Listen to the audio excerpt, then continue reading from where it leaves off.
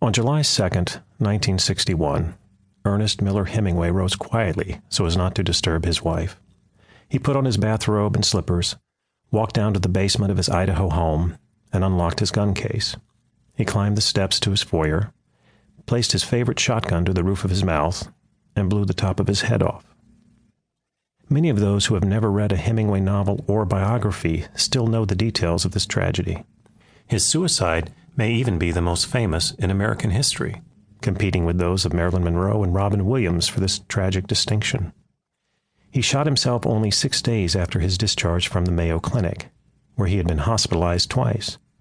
The primary goal of his treatment at Mayo for severe depression and psychosis was to prevent this exact scenario.